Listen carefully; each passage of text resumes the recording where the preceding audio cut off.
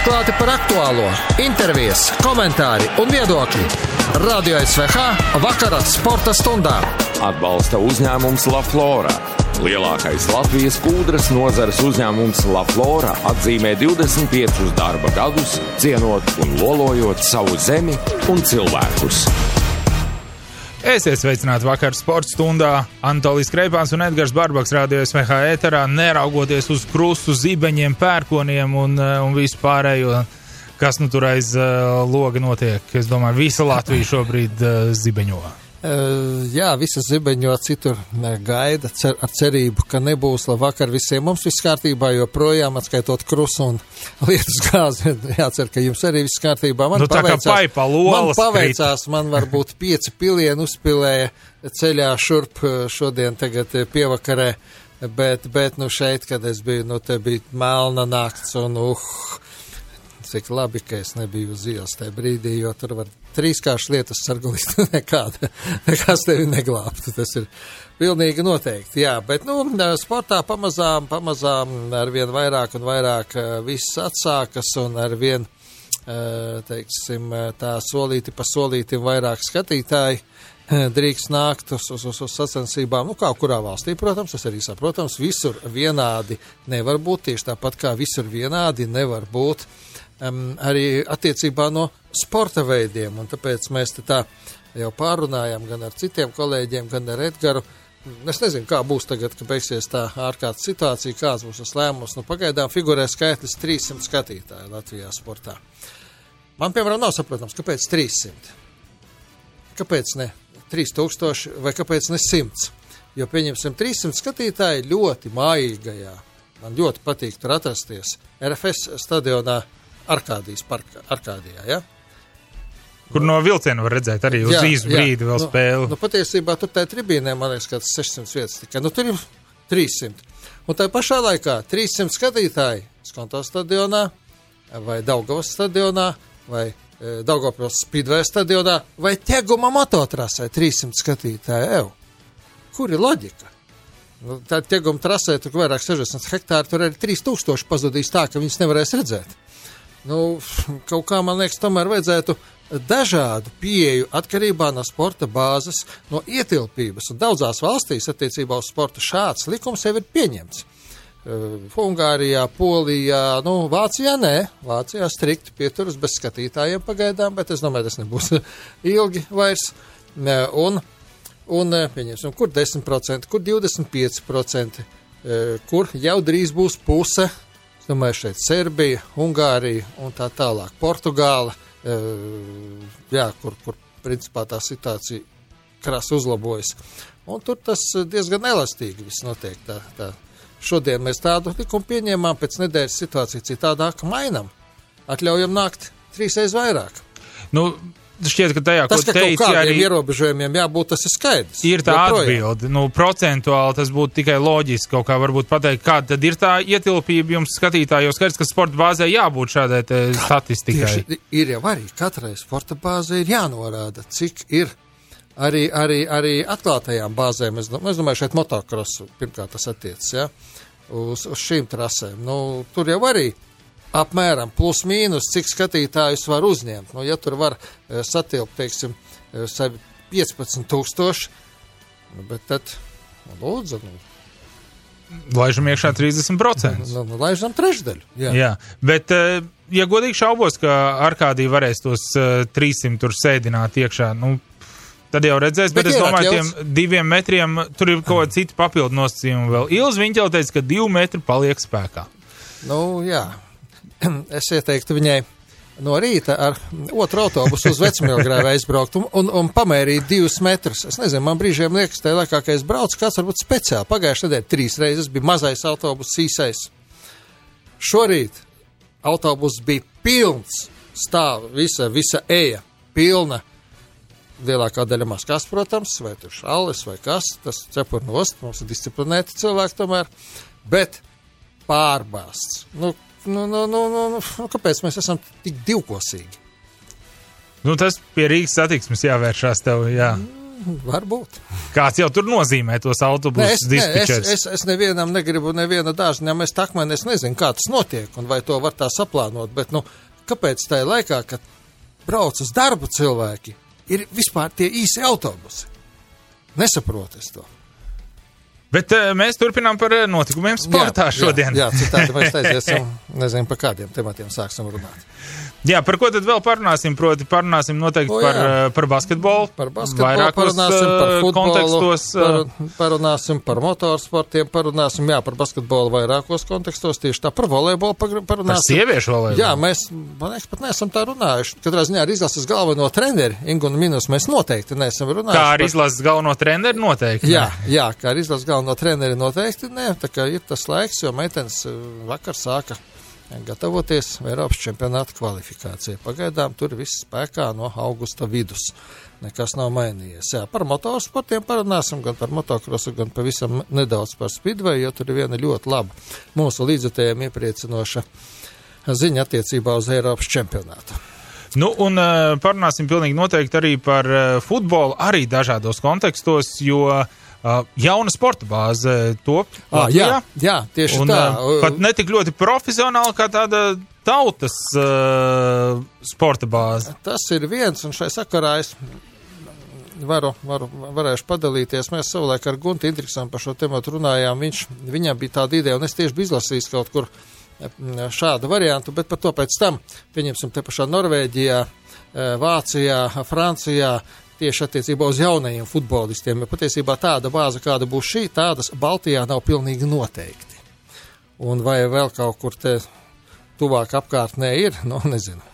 Jā, tā, lai mēs tā, teiksim, iedomājieties pludmales volejbola centru, kas ir iekštelpās, bet pārliekat tos futbolu. Un kā tur var spēlēt? Jā, vienlaicīgi apmalēm sanāk 7 laukumi, piemēram. 7 laukumi, 14 komandas var spēlēt. Jā, tieši tā. Fantastiski. Un vēl tur dažādi interesanti bonus, par to mēs ar Ilvaru Kostinkeviču parunāsim. To Ilvars izstāstīs labāk nekā mēs te tagad mēģināsim lasīt no presa relīzēm kaut ko un tā tālāk.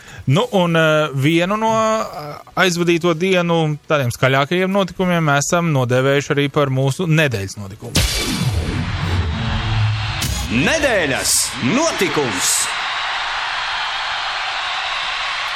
Patiesībā jau šādi notikumi vienmēr ir ar tādu nedaudz skumju pieskaņu, bet mēs to ar nodomu izvēlējāmies kā nedēļas notikumu, lai vēl lieku reizi izrādītu cieņu šai izcilē Latvijas sportistei. Pagājušajā nedēļā Jelena Prokopčuka paziņoja par savas profesionālās karjeras finišu. Pēdējo savu maratonu es vēl neesmu noskrējis, viņa teica intervijās par avīzē, bet profesionālā karjera līdz ar to viņai beigusies. Atgādināšu, ka viņa ir 2 Ņujorkas maratona uzvarētāja, 2 2. Bostonas maratonā, Osakas maratona uzvarētāja, bronza viņai bija pusmaratonā pasaules čempionātā, man liekas, ka bronza.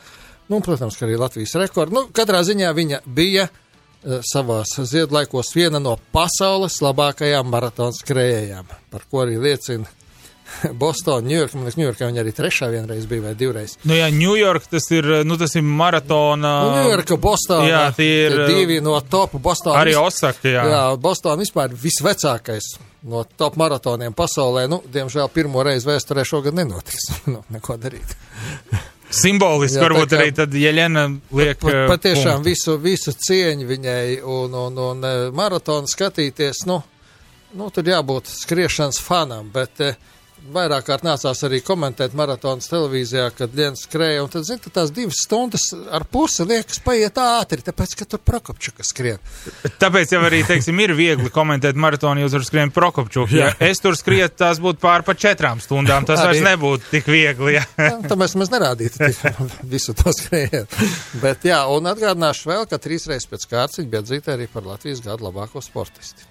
Jā, bet, cepur nost, vienkārši tiešām top elite visas pasaules sieviešu sportā. Lai arī ar tādu nelielu varbūt skumju pieskaņu notikums, bet tomēr, neizrādīt vēlreiz cieņu viņai, tas laikam nebūtu taisnīgi. Jā, nu cik ilgi tad var skriet arī galu galā, nu kaut kad skriet var ilgi. Profesionāli ir jāmet pie malas, un skaidrs, ka tiem, kas ir pieraduši skriet pa priekšu un stāvēt uz godu piedestālu pēc tam, nu ir mazliet savādāk, teiksim, noiet no tās skatus. Tu jau vairs negribi ierindoties tur 2. 20. 3. 10. Jā, ļoti daudz, patiesībā visi, kas slavēti sportisti, neatkarīgi kurā sporta veidā, vai tā būtu tur vieglatletika, vai sporta spēles, vai vēl kas, kad viņiem jautā, kāpēc veterānu sacensībās nepiedalies. Tāpēc, ka viņi saka, es galvā joprojām esmu tas, kas es biju, bet es vairs nevaru tāds būt, un es negribu būt citādāks cilvēku priekšā. Mēs varētu pāriet, kā teikt, pie mūsu nākamā temata. Īstenībā paralēli arī vēl viens, kārtīgs veterāns, viņam arī sanāk, ka tā profesionālā karjera izskatās, ka ir noslēgusies, un es šeit runāju par Vinsu Kārteru, kur Atlants Hawks nespēlēs. Jā, tieši tā. Neturpinās NBA sezonu. Vinsam Kārteram 41 gads, tikpat, cik Prokopčuk. Jā, visilgāk spēlējošais NBA spēlētājs, visvairāk spēļu aizvadījušais, kurš nav ticis pie čempiona Gredzena.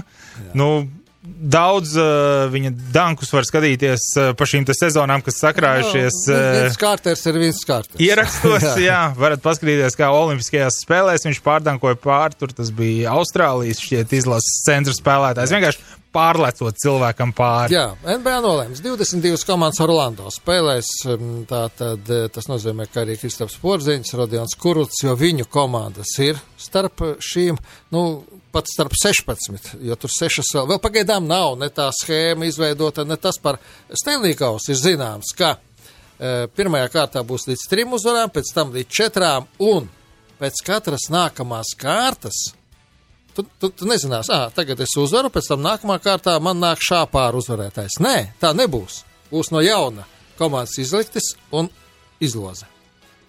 Arī interesants piegājiens.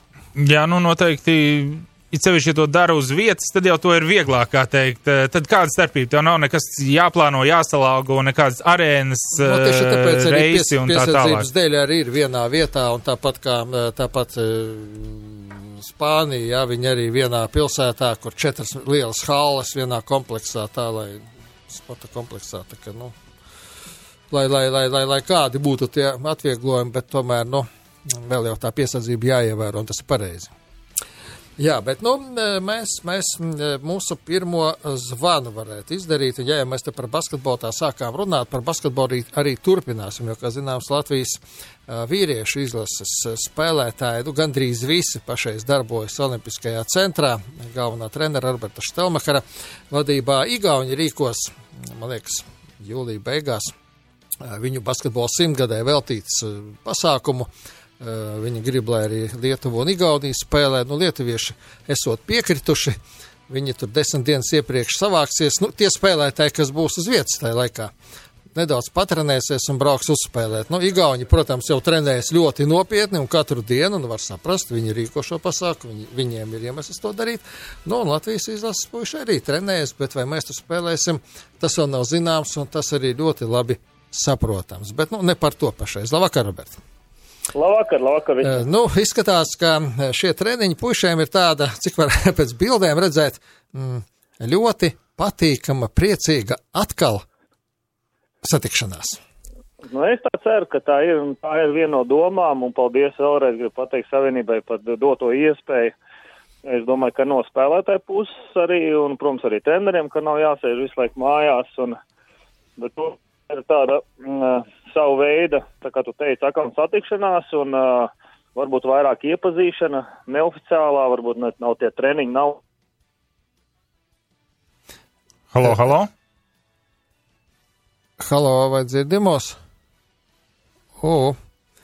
Piezvanīsim vēlreiz. Tā gadās kādreiz, jā, es arī kādreiz mammai zvanu un pēkšņi otrajā teikumā saprotu, ka runāju. Ka mamma vairs neklausās. Jā, viņa vairs nedzird, jā. Tā kā tur liela daļa, Nīcas sporta zālē Kristaps Porziņš trenējas, viņam drīz būs uz Ameriku jādodas, jo man liekas, ka jūnija beigās, jā, laikam, līdz 12. oktobrim NBA cer pabeigt sezonu, un pilnīgi skaidrs jau tagad, ka arī bez oficiāliem paziņojumiem, ka jaunā sezona droši vien būs pēc sen aizmirsta vecā scenārija, proti decembris, augusts. Tā kā pārējie mūsu basketbolisti liela daļa ir šeit un darbojas, un vienai daļai ir līguma ar klubiem, vienai daļai nav. Arī tas ir viens no iemesliem, kāpēc mēs nevaram pašais dot atbildi, vai mēs uz to Igauniju brauksim vai nebrauksim. Pirmkārt, jau treneris nezina, cik spēlētāji būs Latvijā jūlija beigās. It kā jau tajā laikā neviens nesāk vēl gatavoties jaunajai sezonai, es domāju, klubu līmenī, un sevišķi šajā situācijā kaut kā neizdodas mums, Roberts, vairs sazvanīt. Nu, šādos laikapstākļos es sazinu, kāds ciklons vai zibens pa vidu kaut kur. Jā, kaut kas ir. Jā, mobilajam vilnim. Jā, bet katrā ziņā, patiešām tas ir tās ļoti labs gājiens no Latvijas Basketbola Savienības puses, un tur arī sieviešu izlases darbojas. Jauniešu izlases arī, protams, katrs savās dienās un tā tālāk. Un basketbolā šonadēļ vajadzētu būt Basketbola Savienībā jaunajam ģenerālsekretāram. Edgars Šnefs vairs nebūs šajā matā. Un 11. ja nemaldos, datumā, tas ir ceturtdien, paredzēt valdes sēdi. Nu, redzēsim, aizkulisēs runā, ka tas varētu būt kāds no kandidātiem, kas kandidēja arī uz prezidenta amatu. Es, godīgi sakot, pat neesmu painteresējies pagaidām. Nu, tad varat paši padomāt, ja bija 2 kandidāti, no kuriem viens kļuva par prezidentu un trešā bija kandidāte, bet kandidāts varētu kļūt par ģenerāla sekretāru, tad, redzēsim. Bet, tā runā vienkārši. Jā. Nu, tad jau skatīsim. To mēs visu jau nākamnedēļ zināsim šeit. Iespējams, tas būs nedēļas notikums un visticamāk, ka zvanīsim jaunajam ģenerālsekretāram. Mēs varam viņu pat ciemos uzaicināt, jo ar nākamo pirmdienu mēs jau sāksim aicināt ciemiņus. Jo ārkārtas situācija būs. Patiesībā mēs arī šeit varam pilnīgi mierīgi ievērot tos 2 metrus tagad, bet mums ir arī šeit iekšējā kārtība un mēs esam, es neteiktu, ka ļoti, bet pietiekami disciplinēti darbinieki, un mēs to ievērojam. Mēs daudz ko neievērojam, bet šo mēs ievērojam. Jā, tikmēr, tāds muzikālais celiņš, kas varētu lieliski pavadīt šīs dienas laikapstākļus.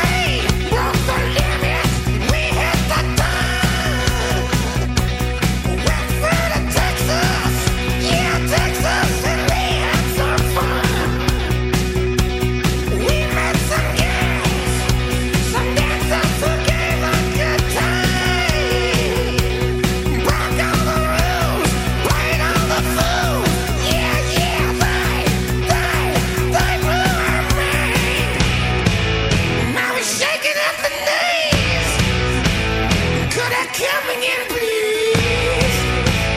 Yeah, the ladies want to come.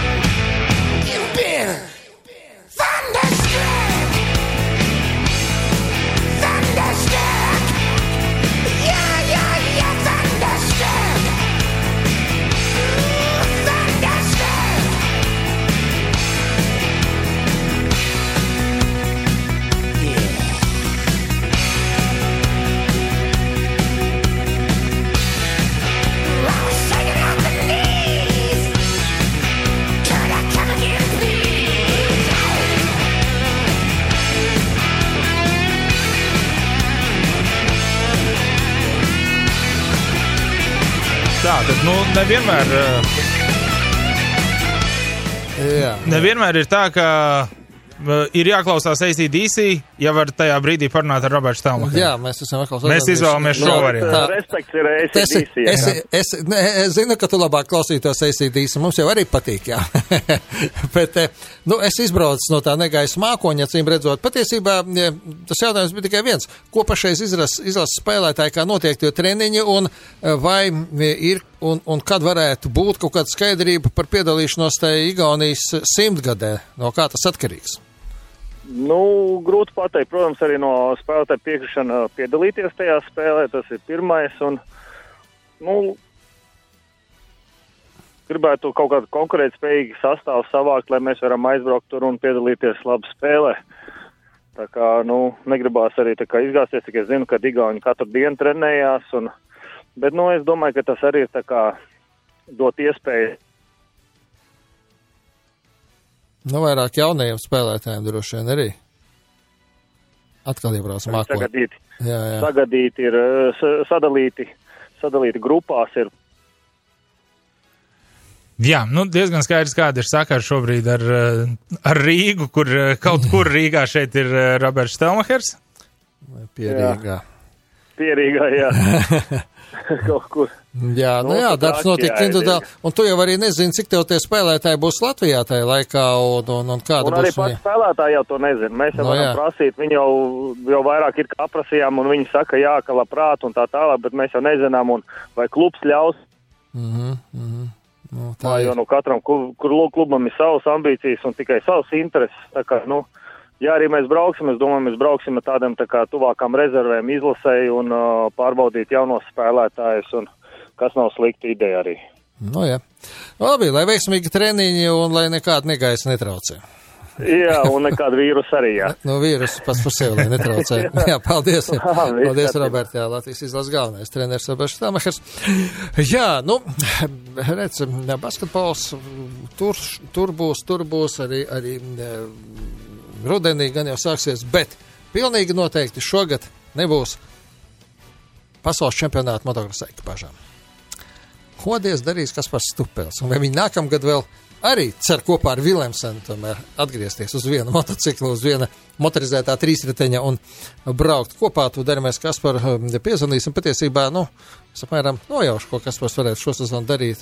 Bez moča viņš nepaliks, bet žēl, protams, tur jau 5 posmi tikai bija palikuši, arī tie bija zem jautājuma, it kā jau sarīkot 6 posmus rudens pusē nav problēma, bet, protams, ir daudz dažādu blakus apstākļu, jo, nav iespēja arī pienācīgi laikam sagatavoties, tomēr, lai piedalītos pasaules čempionāta posmā, laikam vismaz pāris sacensībās vajag nobraukt nedaudz, vai tam līdzīga līmeņa, vai nedaudz zemāka līmeņa sacensībās, bet vajadzētu to izdarīt. Šodien mums, laikam, to sazvanīšana tā būs, kā būs mums, Kaspars noteikti nav Rīgā visticamāk, un kāds laiks ir tur, tas nav zināms. Un arī līdz ar to nebūs arī Eiropas nāciju kausa izcīņa ne kvadricikliem, ne ekipāžu motokrosam, bet toties pirmajā formulē ir zināmi pirmie 8 posmi. Tas ir labi. 5. jūlijā sākas Austrijā, kā arī bija Špilbergas trasē, bija paredzēts, un pēc nedēļas turpat vēl. Un tad viņi, laikam, brauc uz Ungāriju, un pēc tam Silverstonā arī 2 posmi, arī, lai mazāk pārbrauc. Lai nav tā, kā aizbrauc līdz Silverstonai, un tev 1 posms. Jā, galā, jā. Tā, un pēc tam jau noteikti lems, skatīsies, kur tur vēl ko rīkot, un tā tālāk, un tā joprojām. Pabeidzot motoru tematu, tad burtiski pirms nepilnām pāris stundām atnāca laba ziņa par Speedway. Proti, par Eiropas čempionātu nebūtu, protams, nekādu kvalifikāciju nevar sarīkot, tās jau sen ir atceltas, un tika nolēmts, ka rīkotāji izvēlējās 15 braucējus, kuri vienā valstī, Polijā, aizvadīs 5 posmus. Un turklāt pirmo reizi Eiropas čempions iegūst ceļazīmi uz nākamā gada Grand Prix seriālu. Un starp šiem 15 Eiropas topu braucējiem arī Latvijas čempions Andžejs Ļebeģevs. Viņam 6. starta numurs. Tā kā, viņi izvēlējās tā kā pašreizējo čempionu, iepriekšējo gadu uzvarētājs Andžejs ir viens no iepriekšējo 3 gadus atpakaļ Eiropas čempions. Un tad arī vēl viens lokomotīvas braucējs būs starp šiem 15 Krievijas pašreizējais čempions Andrejs Kudrišovs, kuram ir līgums ar lokomotīvu šo sezonu.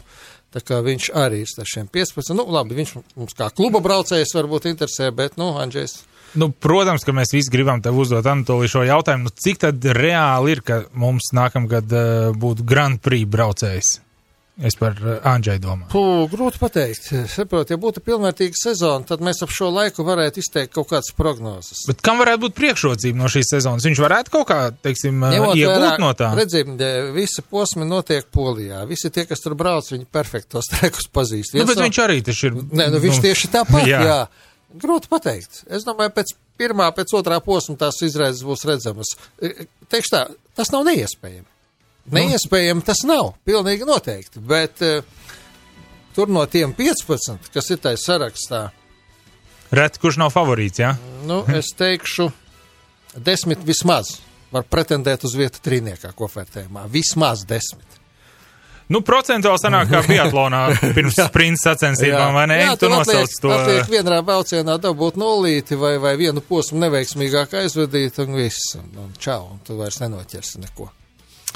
Labi, tas par motoriem. Mēs paņemsim mazu reklāmas pauzi. Atklāti par aktuālo, intervijas, komentāri un viedokļi. Radio SVH vakara sporta stundā. Atbalsta uzņēmums La Flora. Lielākais Latvijas kūdras nozares uzņēmums La Flora atzīmē 25 darba gadus, cienot un lolojot savu zemi un cilvēkus. Ja neizdodas vienreiz, mēģina otrais, neizdodas otro reizi, mēģina trešo reizi, un tā vairākas reizes. Bet mums ar otro reizi izdevās sazvanīt Kasparu Stupeltam. Sveiks, Kaspar! Čau, un tas laikam jau... kā ar čempionātiem, ka, ja neiznāk vienreiz, tad jāmēģina vēlreiz. Arī, pareizi. Kurš, bet tu jau to zini ļoti labi. Jā. Paldies. Jā, bet, ko nu to tagad darīsim? Nebūs šogad pasaules čempionāta. Vismaz vietējām Eiropas sacensības gan jau jācer, ka varēs sarīkot. Tad jau tu varbūt sanāks tev piedalīties arī klubā iekāpt pie kāda varbūt. Vai tu nemaz par to nedomā? Es domāju, sarunājām ar Danielu šovakar sazvanīties, bet tā informācija pārāk svaigi ir. Bija jau tas plāns, ja pirmām kārtām pasaules čempionāts, un tad jau, kā es jau tur čukstēju pirms sezonas, ka otrs mērķis ir Latvijas čempionāts, un tad varbūt tās izdosies īstenot, kad visu tie nemieri nostabilizēsies, un varbūt tās izdosies viņam atgādāt tehniku uz Latviju, un varēsim tos Latvijas braucienus nobraukt. Nu, tas ir tāds... Nu, tas jau līdzutējiem būtu vienkārši saldais ēdiens šajā situācijā. Nu, jā, un tā arī bija plānots, un arī viņam būtu labi, mēs būtu uz moču, un vismaz kaut kādu apjomu mēs nobrauktu šogad, bet... es esmu ar solo moci daudz pabraucis un patrenējies Leona Kazlovska pavadībā un izskatās, ka mēneša beigās būs kaut kādas sacensības un mēģināšu kaut kādā tajā amatieru klasē iziet uz starta un parādīt kaut kādu ātrumu, pārējiem. Parādīt, kas ir kas viņiem. Jā, parādīt, ka tu ne tikai klubā proti braukt. Braukt es protu, bet, kā jau motokros, tur jau vajag braukt ātri un droši, tā kā, bet jā, es tagad jūtos diezgan komfortabli, kad tas darbs ir izdarīts, un galā man, Leons ir mācījis, un viņš ir Latvijā viens no pieredzējušākiem, aktīvajiem braucējiem joprojām, un, baigi forši esam pavadījuši laiku, un man liekas, ka varētu būt gatavs, kaut ko uzbraukt un uzstartēt. Ekipāžu motokrosā jūsu aprindās, kāds tur ir noskaņojums? Patiesībā jau vismaz teorētiski 3 posmi augustā, 3 posmi septembrī pietiek, čempionāts aizvadīts, bet, laikam, tas tikai uz papīra tik vienkārši. Jā, redzi, kā ir, te ir tāda divdomīga tā situācija, jo tie, kas ir atteikušies no tās čempionāta rīkošanas, un tie posmi, kas atcēla, nav jau tā, ka viņi tagad pieteiksies atpakaļ. Tā kā, laikam, es saprotu, ka tas tā nevar notikt, vai tas tā nenotiek, un tad bija palikuši tikai tie 4, pat, man liekas, beigās jau bija 4 posmi. Tur viens bija zem liela jautājuma, jā, tieši tā. Jā, tad tas, man liekas, jau vairs nav īsti vajadzīgs. Tad labāk, es uzskatu arī, ka mūsu gadījumā ir foršāk nekā tiem citiem, varbūt muļķīgi skan, bet no manas puses, bet labāk ir tas, ka mēs zinām, ka viņš nebūs tas čempionāts. Tad mēs nedzīvojam ar kaut kādām ilūzijām vai cerībām, ka, kad tā būs, nu, tā kā daudzi tie sporta veidi gaida, tagad izstāvē. Mēs zinām, ka tas lielais stāsts nav šogad, un tad var pāriesim uz citu žanru un rakstīsim īsos stāstus, nu? Jā, tieši tā, un man liekas, tagad man bišķi tāds tā kā, es neteikšu, ka es esmu priecīgs, bet tajā pašā laikā tāds mierīgāks kļuvu, kad var pārslēgties un nedomāt, nu tagad būs jūlijā, būs augustā, būs septembrī, nu kas tā būs, nu un tu zini kā, uz tiem lielajiem čempionātiem, tur jau vajag kārtīgu sagatavošanos, tur nevar tā vienkārši uzstartēsim pasaules čempionātā, tur tik daudz lietas jāizdara un jāsakārto ar finansēm un tehniku un braukšanu un visu pārējo, un šobrīd jau tā situācija nebija tāda vēl, kad var sākt gatavoties, sevišķi mūsu gadījumā ir internacionāla komanda, tieši tā, viens Nīderlandē, viens Latvijā, tieši tā. Jā, Holandē var sākt braukt ar moci un arī tikai uz moču drīkst braukt blakusvāģi vienas tautības cilvēki, tā kā no vienas valsts, nedrīkst būt internacionāla komanda. Tas gan ir dīvaini, tas ir ļoti dīvaini. Jā, un no sākuma teica, ka līdz augustam nedrīkstēs blakusvāģi. Tagad pasaka, ka vienas tautības, no sākuma ģimenes locekļi varēja. Ar sievu tikai var braukt. Tā kā, zin kā, un tie noteikumi mainās ar katru nedēļu, un gan jau, ka tas viss parādīsies atkal tādās normālās sliedēs ieies, un viss būs labi tikai tad, ja būtu tas čempionāts, tad viss būtu pārāk sasteigti un neloģiski, man liekas. Tad es domāju, ka šitais lēmums bija labākais, ko varēja pieņemt. Tad, laikam, tu atbildēji jau arī uz man nākamo jautājumu par to, ja būtu kaut kas tā kā superkausts vai, piemēram, kur aizbraukt un 2 dienas nobraukt, līdzīgi kā bobslejā, piemēram, pasaules čempionātā, kad 2 braucienu vietā ir 4, kaut kā tādu vienu sacensību uztaisīt, tad es pēc tevis saprotu, ka tu tā nebūtu fans par tādu kaut ko. Es, protams, darītu, ja tas būtu jādara, saprotiet mani pareizi, ja būtu tas čempionāts, es brauktu arī, vai tur būtu 3 posmi, vai 2, vai 4, tas vienalga, bet es izsakot VSC organizatoriem to savu viedokli, man liekas, ka nav bijis adekvātas tas sagatavošanās posms, teiksim, Latvijā, ja es būtu kādā ekipāžā, piemēram, ar Jāni Daideri, ja es būtu tagad ekipāžā, mēs visus šitos 2,5 mēnešus varējām mierīgi braukt. Visas trases bija vaļā, tur mazliet varbūt tās nestāstot patiesību, bet principā trenēties varēja visu laiku. Citās valstīs viss bija vienkārši aizvērsts ciet, un tad kāda ir tā sagatavošanās vienlīdzības ar tām valstīm un komandām, kad kāds drīkstēja braukt un kāds nav braucis centos mēnešus, un tagad, ja uztaisa mačus, tad viens ir nobraucis 2 vai 3 mēnešus un startēs, un otrs nav nobraucis 2 treniņus. Jā, tieši tāpatās ar Jonasu un Jasiku, un viņi abi mūsu Baltijas valstīs visu laiku savā mājas trasē brauc treniņus un vēl visu kaut kur holandieši vai franči vai itāļi, viņiem sapņos rādīja, man liekas, viņi labākā gadījumā pa YouTube varēja paskatīties video, kā brauca moci. Tad arī nav īsti godīgi tas, ja būtu tagad, piemēram, šomēnes jau pasaules čempionāts solo, tad varētu būt, ka mūsu baltieši varētu būt diezgan labi sagatavojušies tām gonkām. Tāpēc jau viņi arī to sākumu, man liekas, pārcēla uz augusta sākumu tikai.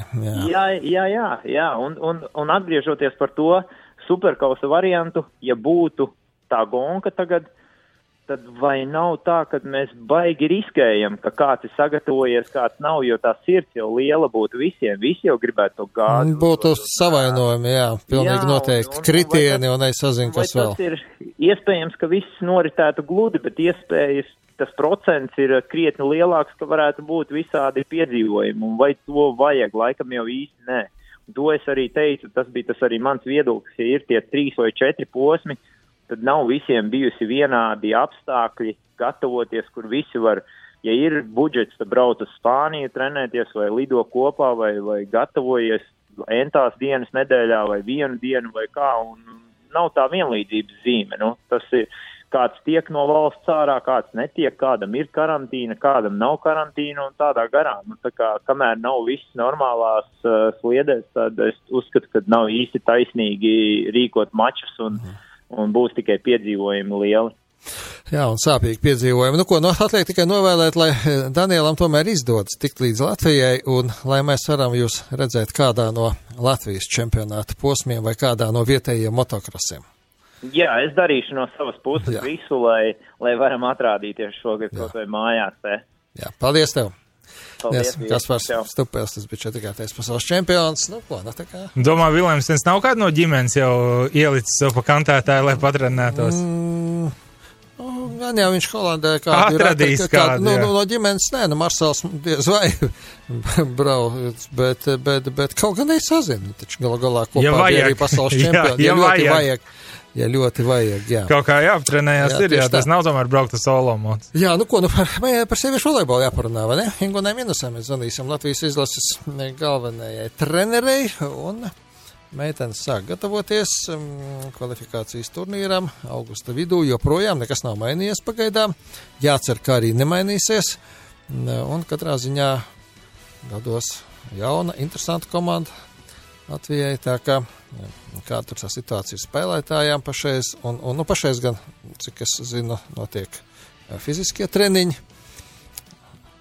Spēlēšana vēl nenotiek. Puiši arī intervijās teica, ka trenējas, ka cik kurš nedēļas, cik mēnešus nav bumbus sitis pāri tīklam. Tā kā, protams, ka visi jau grib pie tām bumbām ātrāk tikt, bet, jāsāk ar ko citu. Labvakar! Labvakar! Ko dara pašreiz volejbola izlases, kur jūs darbojaties, kā jūs darbojaties un kāds ir tie tuvākie plāni, jo līdz tam augusta vidum, ja nekas nemainās, kaut ko jau vajadzētu arī uzspēlēt laikam?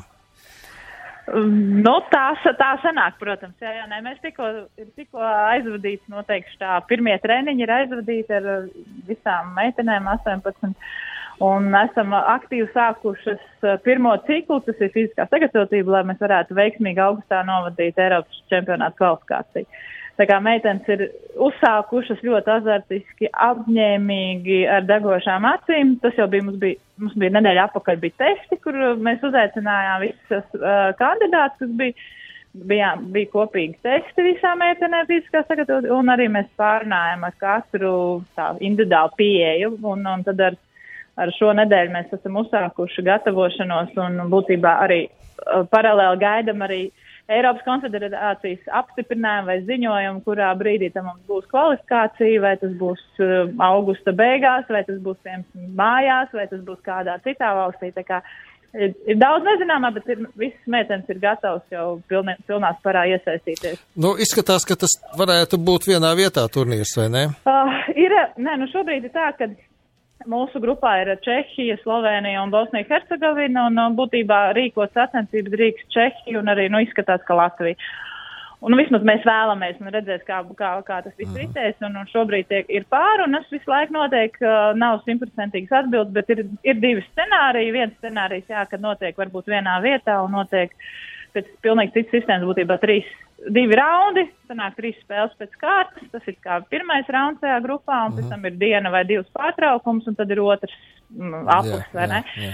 Un tas otrs scenārijs tā, ka varētu būt, kad, ja viss ir labi, ko mēs kā Latvija gribētu, kad ir arī viens no raundiem ir Latvijā, un otrs attiecīgi Čehijā.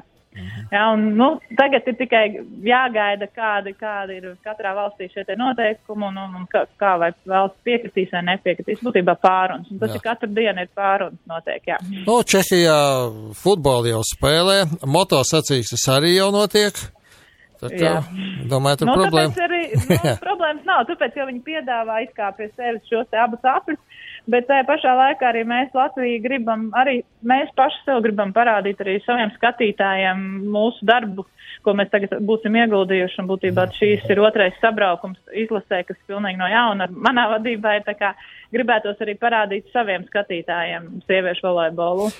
Vai visas meitenes labākās ir, jo, es šeit tādu nelielu zemtekstu jautāju, jo pirms kaut kādu mēnešu, pirms pusotra man ar Levinsku bija saruna, un tad viņai tas bija sakarā ar došanos uz ASV studēt, tas bija zem jautājuma piedalīšanās. tā tas reāli arī ir. Šis te Covid ir savs koriģējums ievies, protams. Un paplašinātā kandidāta sarakstā mums arī daudz meitenes bija, ko mēs gribējām tagad arī redzēt, bet, ir situācijas visu laiku mainās. Un, attiecīgi, šobrīd mums nevar atbraukt arī Irbe Lāzda, kas ir Amerikā šobrīd, un mēs sazinājāmies, viņa it kā plānots bija 15. jūnijā atgriezties, bet, tā situācija Amerikā nav tik labvēlīga, un līdz ar to viņa pat ir tāda izteikusi, ka diez vai viņa atgriezīsies. Līdz ar to mums jārēķinās jau bija citiem 18, kas varētu tiešām augustā palīdzēt. Tā pašā laikā mums arī šeit Latvijā uz vietas, kas mums ir arī meitenes, kurām ir jādodās uz Ameriku tajā augustā. Tās ir Māsņeču Foruks, kurām ir, un tāpat Marta vēl nezina. Tie ir daudz nezināmie, tāpēc ir arī, mēs esam 18, mēs esam vairāk, diezgan daudz, un viss trenējās, lai būtu mums šī te rezervi, pēkšņi kaut kādas pārmaiņas, ka viņas izsauc, un viņām ir obligāti jābrauc, viņas brauc. Protams, primāri ir Latvijas izlase, bet, tas ir, mēs nezinām, kā tas būs. Jā, atliek novēlēt jums, lai tomēr jums izdodas. Parādīt Latvijas izlasi saviem skatītājiem. Protams, to visu, man liekas, visi grib gan treneri, meitenes, jo tomēr mājās jau spēlēt, tas jau ir kaut kas tāds īpašs ir, un ja viņas ir ļoti motivētas, un šī komanda sastāv gan no Rīgas volejbola skolas audzēkņiem, gan no vēl citām komandām, gan Jāgauts, gan RSU, un gribās jau parādīt sevi no labākās puses, jo sezona bija ne tāda, kā vēlējās, nevarēja izjust šos medaļas garš, kas ir Latvijas čempionāts, tad gribētos vismaz šo te noslēgumu, tā kā šī vasarā parādīt visiem. Labi, paldies, Ingu, un tad jau vēl sazināsimies pirms spēlēm jau. Paldies. Labi. Paldies, Ingu, un Minus, tā bija viena no mūsu labākajiem volejbolistiem, pati savu laiku. Mūsu volejbolā Eiropas čempioni galu galā. Tā kā, tad, lai izdodas meitenēm, tomēr pamazām sieviešu volejbola izlase atdzimst un kļūst arvien stiprāk. Tas, protams, priecē. Mums maz pauzīt, un tad par tiem dažādiem futbola laukumiem. Tieši tā. Atklāti par aktuālo, intervijas, komentāri un viedokļi. Radio SVH vakara sporta stundā. Atbalsta uzņēmums La Flora. Lielākais Latvijas kūdras nozares uzņēmums La Flora atzīmē 25 darba gadus, cienot un lolojot savu zemi un cilvēkus. Tie, kuri brauc uz lidostu vai uz Jūrmalu, bieži tie, kuri zina. Uz Spici, kas brauc? Jā, arī tie, kuri zina, kur atrodas viesnīca Elefanta. Tas ir aiz Kalnciem tilta uzreiz, tad tieši pretī tā viesnīcē tur kaut kas tapa un top visu laiku. Izrādās, ka tur top 7 futbola laukumi, tā sauktais mini-pitch, playoff arēna un šīs arēnas futbola halas vadītājiem, kuram mēs līdz šim zinām kā futbola komentētājiem, kā žurnālisti Ilvaram Kastinkevičam mēs arī piezvanījām. Sveiks, Ilvar! Redzot sižetus un lasot par to, kas jums top un redzot bildes, es atcerējos, ka man ir viena ļoti laba mapīta, tāda pabieza, kur ir daudz interesantu materiālu par lielo klubu, futbola akadēmijām, par jaunatnes sagatavošanas principiem gan Nīderlandē, gan Portugālē, gan Vācijā, gan Norvēģijā. Un tur ļoti daudz ir tieši par šiem mazajiem laukumiem, cik tie ir noderīgi spēlējot jaunajiem futbolistiem 5-5, 4-4, lai nav tā, ka 4-5 čeļi spēlē un 3 stāv, skraida līdzi, skatās un tā tālāk. Ar kādu domu jūs veidojāt šo centru, kāds, Baltijā noteikti nav? Jā, domas ir vairākas. Skaidrs, ka šī hale būs ļoti laba tautas sportam, proti amatieriem, arī visiem vecākiem, kuri grib, lai mazie enerģiju mazliet vairāk patērē kaut kur citur, nevis mājās, piemēram. Un līdz ar to viņiem būs tur iespēja arī trenēties. Tā kā skaidrs, ka pa dienu droši vien sporta skolas pēcpusdienās darbosies, bet vakaros būs atvērtas durvis amatieriem, un viņi beidzot varēs tikt kādā no Rīgas halēm iekšā pēc sava darbiņa. Jā, mēs jau Edgar arī štukojām pa lielo laukumu. kaut kā negribas skriet, bet tādā mazā mēs jau arī labprāt paskriet, jā. Es domāju, ka Anatolija, jūs ar Edgarī pēc tā 1 stundas skrējiena arī pirtī labprāt ieiet. Novus uzspēlēt. Paga, turpiniet, lūdzu. Kas vēl ir piedāvājumā? Piedāvājumā ir arī tas, ja gadījumā ir lielāks vai mazāks atrasīts un no bērnu dārza pat taisno uz halli, tad mums būs arī auklīti darbdienu vakaros no 18:00 līdz 22:00, kas pieskatīs arī bērniņus. Tā kā mēs esam domājuši par to, lai tā halle, atverot durvis, arī ir tiešām pieejama, nevis vienkārši atveram un gaidām, bet saprotam, kas ir reāli. Tas amatieris, kurš nāk, kāda ir viņa ikdiena, kāds ir viņa skrējiens, kad viņam ir ērtākais laiks, kad viņš var spēlēt, un kas ir tas alus varbūt, kas viņam garšo pēc tā treniņa, ko gribās. Nu, tās halles projekta autors, cik es zinu, ir uzņēmējs Kristofers Ritovs. Kuram no jums radās tā ideja, vai katram atsevišķi un pēc tam tās idejas sagāja kopā? Jā, izstāstīšu pavisam to pašu sākumu. Kristofers Ritovs, tad, kad vēl studēja Francijā un pēc tam arī nodarbojas ar uzņēmēju darbību, gan pats uzspēlēja šādā hallē un nobrīnījās pirmoreiz sastopot šādu iespēju spēlēt futbolu, ka tā ir laba laika pavadīšanas iespēja. Gan arī pēdējos gados viņš jau, var teikt, sāka likt lietas uz papīra, un 2017. gadā mēs pirmoreiz tikāmies, iepazināmies un sapratām, ka forša ideja un jāmeklē iespējas, kā to realizēt. Un šajos nākamajos vai pēdējos 3 gados Kristofers ļoti daudz ir, tā teikt, būvējis uz papīra, licis visu to bildi kopā, un tad mēs šī gada sākumā atkal satikāmies un sapratām, ka pietiks būvēt uz papīra, jāķerās vairs pie ragiem un jāsāk lietas darīt konkrēti, lai to mēs varam ieraudzīt arī dzīvē. Tā kā Kristofers ir idejas autors un bez viņa nekas nebūtu sācies, un viņš man uzaicināja nākt komandā, saprotot, ka futbols man patīk, prot arī kaut ko tajā sfērā izdarīt, tā kā tā mēs esam apvienojuši spēku šobrīd. 3. septembrī ir atklāšana. Precīzi. 3. septembrī durvis vērs halli vaļā. Droši vien ātrāk būs mazliet gatava. Man varbūt ekskluzīvi būs iespēja mazliet ātrāk bučus uzvilkt un iemēģināt visu. Protams, ka vajag pārbaudīt, vai viss kārtībā. Viss vārds vajag pārbaudīt. Galu galā, pirms lielām sacīkstēm, vai tās būtu olimpiskās spēles vai kas, visas sporta bāzes pārbauda, kā tur viss darbojas.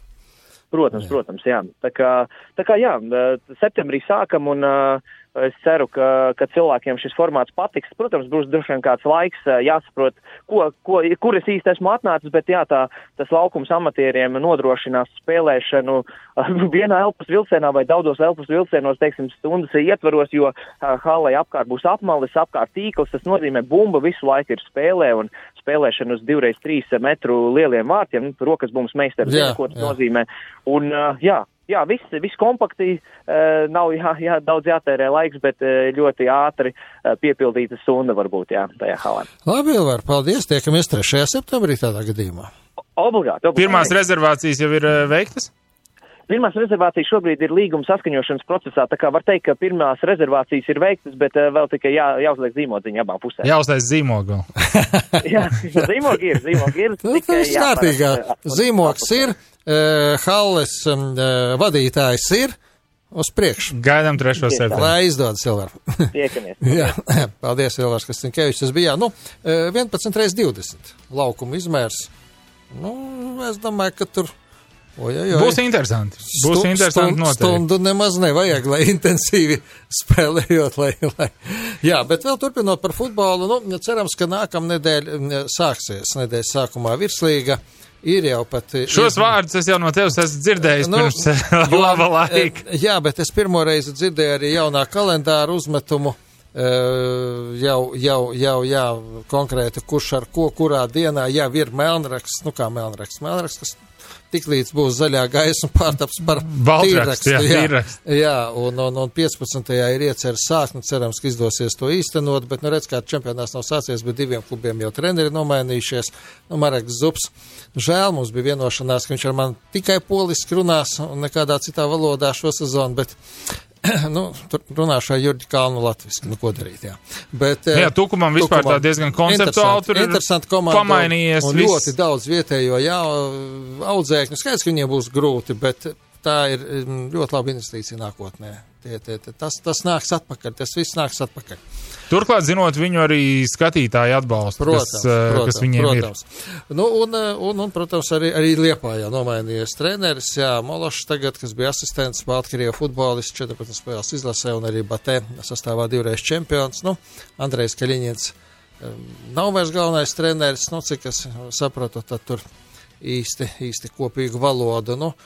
Teiksim tā, atšķirīgi viedokļi bija daudzos punktos ar kluba īpašniekiem, ar vadību. Tādā gadījumā, protams, ja tu neesi vienā laivā, tad nekur tu neaizbēr. Liepājā izskatās, ir tāda spriedze no nespēlēšanas. Tur tiek arī netīrā veļa pamazgāta, mazliet tur savstarpēji un tā tālāk ātrāk spēlēt, lai tās emocijas ir kur novadīt. Pat kļuva zināms, ka Vladislavs Gabovs pievienojas Liepājai. Riga futbola klubā Vladimirs Kamešs atgriežas. Tā kā, būs interesanti. Es ļoti ceru, ka jākam. Un es solīju sākumā īsumā par to Champions League izstāstīt, redzēt. 17. datumā arī nākamnedēļ būs pilnīgi skaidri. 16. mūsu handbolisti uzzinās savus pretiniekus Eiropas čempionāta kvalifikācijā. Mēs esam 3. grozā. Tā kā par to, kad viss tas būs zināms, mēs arī parunāsim. Iespējams, ka kādam no spēlētājiem piezvanīsim. Varbūt izlases trenerim, Āronam Cirkem galu galā. Varam arī vāciski parunāt ar viņu. Bet par Champions League futbolā ir tā, ka 17. būs oficiāls ziņas, bet kolēģi no Bild, no vācu izdevuma, no Mundo Deportivo, spāņu izdevuma jau ir izspiegojuši, ka Lisabonā notiks turnīrs kā 4 laukumos, kā vienā vietā. Proti, ir jau zināms 4 komandas, Paris Saint-Germain, Atalanta, Atletico, Madride un Leipziga, kas ir tikušas jau nākamajā kārtā. Notiks atbildes spēles 8. 4, un tad šīs 8 komandas tur arī vienā vietā to turnīru aizvadīs, jo Portugālē arī tā situācija tāda, ka tur var normāli, es atgādināšu, ka Stambulā bija paredzēts fināls. Acīm redzot nebūs. Pretendē Frankfurte, pretendē Maskava, Maskava atkrīt tieši koronavīrusa situācijas dēļ, un paliek Lisabona. Tur ir 4 lieli stadioni, mazākajā ir 25,000 laikam vietu, un plus tuvumā citi stadioni, un arī Portugāle ir apsolījusi atbrīvot UEFA no nodokļiem. Un tas šajā situācijā ir ļoti būtiski. Tā raksta kolēģi no Bild un Mundo Deportivo. Un Vācijā tas jau 17. datumā uzzināsim. Tas tiek saglabāts ar kodēto nosaukumu Blitzspiele. Tā tas arī ir, ka tas tā kā zibens turnīrs būs, bet vienā vietā, redzēsim. Redzēsim, daudz zibens turnīru mūs sagaida īstenībā tuvākajā laikā, kaut kā ir jāsaraujas zibens turnīrs arī aiz loga, Zibeņi mums te ir arī aiz loga, tikai bez turnīriem. Paldies, ka bijāt kopā ar mums. Vakar sporta stunda aizvadīta. Anatolijas Kreipāns, Edgars Barbaks kopā ar jums, un nākamnedēļ iespējams jau ar kādu viesi, bet pilnīgi noteikti šeit pat 7 vakarā pirmdienā ēterā atkal tiekamies. Vislabāk! Vislabāk!